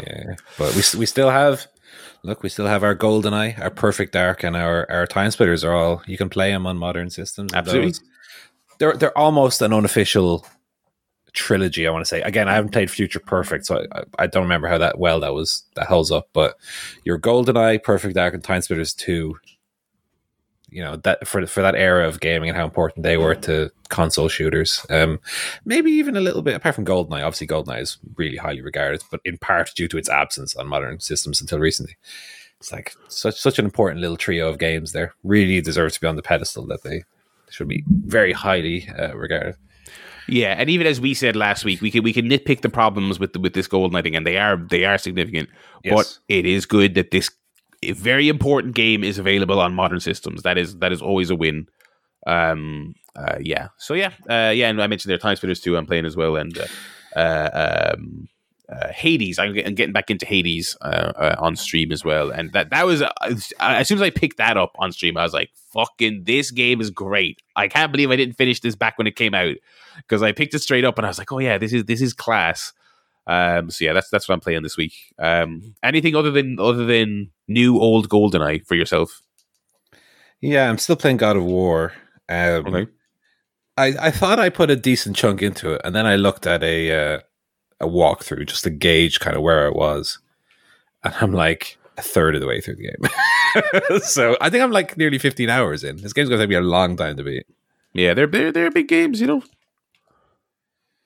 So where am I in the game? I did a little. Let me tell you. I hit my first snag in the game, where to this point that I've been saying I'm high on this game. I'm really enjoying the game. I definitely hit the first beer. I'm like, to quote a Donkey video, this game sucks balls. So Atreus goes on a little journey with another little girl, and you're riding this fucking yak around at 1 mile an hour, collecting fruit. Right? Yeah, sounds good so far. It ain't. And then you go back to the base, and then she says, "Right, we need to go out on this yak again and get roots this time." All right, you go out on the yak, you get your roots, go back to the base. Now we need to go to this little like crater under the ground and find these 4 hives of little salamander boys. You fucking go in and do that. I hate the salamander boys, but I think I said, like, when you started playing this, I said, "Have you gotten to those little fucking things?" I hate them. You're like, they should be an enemy you fight in the tutorial, and you're fighting them like 6 hours in. I'm like, these are not fun to fight. Stop making me fight these. It's like the flood in Halo. Yeah. So now you know what I'm talking about. Yeah. So that whole part of the game was insufferably annoying. Then there was a cool boss battle. You fight the her grandmother, the like giant woman. Okay, that was great. That was a really, really fun boss battle. But like, fucking hell, the journey there was absolutely one of the worst things I played in a AAA game. Developers, any transport method that you want to put into your game, whether it's yak or that bit where you crawl under a low little crevasse, or when you sidle your way slowly through a thing. I understand they're loading zones or whatever, but like, enough of those bits where your character is forced to go real slowly, because it's just annoying. It's not fun to play. So I mean, apart from that, it was good. Now I'm back to, and by the way, I much prefer controlling Kratos to Atreus anyway, so I'm Kratos again. I'm going on a little journey with Freya now, which is nice. No, I mean, Atreus, I don't know. I don't find his combat is satisfying. I like frosting up my axe and yeeting it into a enemy's head. Atreus just feels very light. You don't get to the point I was making about the power bomb earlier. Kratos' combat is a nice, satisfying power bomb slam in the ring, big old noise, kaboom. Atreus is the old awesome bomb to the outside. Yeah, it's fancy and looks cool, but it doesn't have the oomph, doesn't have the impact of it. But I'm enjoying it. But yeah, still a long way to go. I think I'm on like chapter 7 out of 18 or something. Long way to go. Yeah, it's a long one. Yeah. I haven't listened to any music this week. Can you believe it? I'll have to do a double one. Maybe next week, because I was occupied. Obviously, Saturday will usually be when I listen to my music, but I was otherwise occupied, I'm afraid. Alrighty. Well, I know there's one man who's going to keep the mantle of the album of the week. Of course, I've listened to another album, and this time dipped into the archives. I'm not sure what motivated this specific choice, but I wanted to listen to a kind of a classic, and also wanted to listen to something that I knew I'd probably enjoy as well. So I dipped into Metallica's back catalogue. Wow! I listened to their one of their classic albums, Master of Puppets. See, I don't think of you as a Metallica Master of Puppets listener necessarily. Well, I do actually like a bit of heavy metal. I probably wouldn't listen to it sort of all the time, but occasionally I do. A bit of Motorhead, a bit of thrash. I was very into nu metal back in the in the Attitude Era, obviously in the classic nu metal days. So I do like a bit of heavy metal. I just want to listen to it all the time. But yeah, so I chose that album. It is an 8-track long album, which is only 1 track more than Bubblegum by Biig Piig. However, it's 3 times longer than last week's album. Whereas that was a stealthy kind of 18 minutes. This is coming up on an hour long. Yeah, I think the shortest track is like 5.5 minutes. That's right, yeah. I mean, some of the intros on this are longer than Bubblegum's tracks. Longer than the Undertaker's entrance. Yes, it kicks off with Battery, which is like a full-on bassy guitar, intense, fast. Like that's the kind of track I really like. That's like that is my favorite track on the album, coming straight out the gate. So I was like, yeah, here we go. So Battery, really, really, really good. Master of Puppets, kind of similar, quite an intense, kind of thrashy sort of song. It then gets into the next few tracks, which are what I would call perhaps your more kind of conceptual, contemplative, slowed down sort of tracks, where the lyrics are things like messenger of fear in sight, dark deception kills the light, hybrid children watch the sea, pray for father roaming free. It's yeah, that kind of thing. Bollocks. loses me a little bit at that point. I'm not really into that kind of thing. That one actually is based on the works apparently of H.P. Lovecraft. So it's all kind of stuff about seas and monsters and insanity. There's Welcome Home Sanitarium, which is inspired by One Flew Out of the Cuckoo's Nest. Disposable Heroes, which I think you can probably guess is about soldiers. I mean, pretty clear title there. Leper Messiah, again, another quite conceptual song. But then it finishes off with the final track on the album is Damage Incorporated, which again, it kind of goes back to a real sort of intense, like thrashy kind of song, which I enjoyed a lot. I would say some of the intros on those like middle few tracks are insane, like really, really cool. And there's obviously like 2-minute long guitar solos on every song, which are just really fucking awesome as well. So overall, I did really enjoy the album. I listened to it probably 4 or 5 times during the week. Wow. Damn. So I did like it, and I think I'll keep Battery as one of my kind of go-to like headbanger songs when I want to rock out. The title track for me, Master of Puppets, is one of the best for sure. Very long though. Yeah, those first are very good. But yeah, enjoyed Metallica. Well, we dip into the archives more in future weeks. Excellent. And I think that's going to do it for this week's edition of the Chair Shot Podcast. We'll be back next week at the regularly scheduled time with... actually, I was about to say with the regular scheduled content. I will actually be away next week. So you're going to get a Paul and Joe Power Hour on the show. They'll be talking you through Dynamite and Last of Us and Album of the Week and all that other stuff. So look forward to that. But yeah, so thanks very much for listening, everyone. If you want to pop us an email, we didn't get an email this week. So if you want to pop us an email, chairshotpodcast.com is where you can send an email. And if you want to send us a quiz like we had today, we had the quick brief quiz there from our friend Michael. That's appreciated, but also you can send us a question, a take, an opinion, a wrestling question, a life question, whatever you want to send us. chairshotpodcast.com is where you can go. So thank you very much for listening, everyone. We'll call it an evening here, and we'll say goodbye. It is goodbye from me, Barry. It's goodbye from Joe. Goodbye. It's goodbye from Paul. Honk, honk. Oh, he's done it again. He's really robbed it again.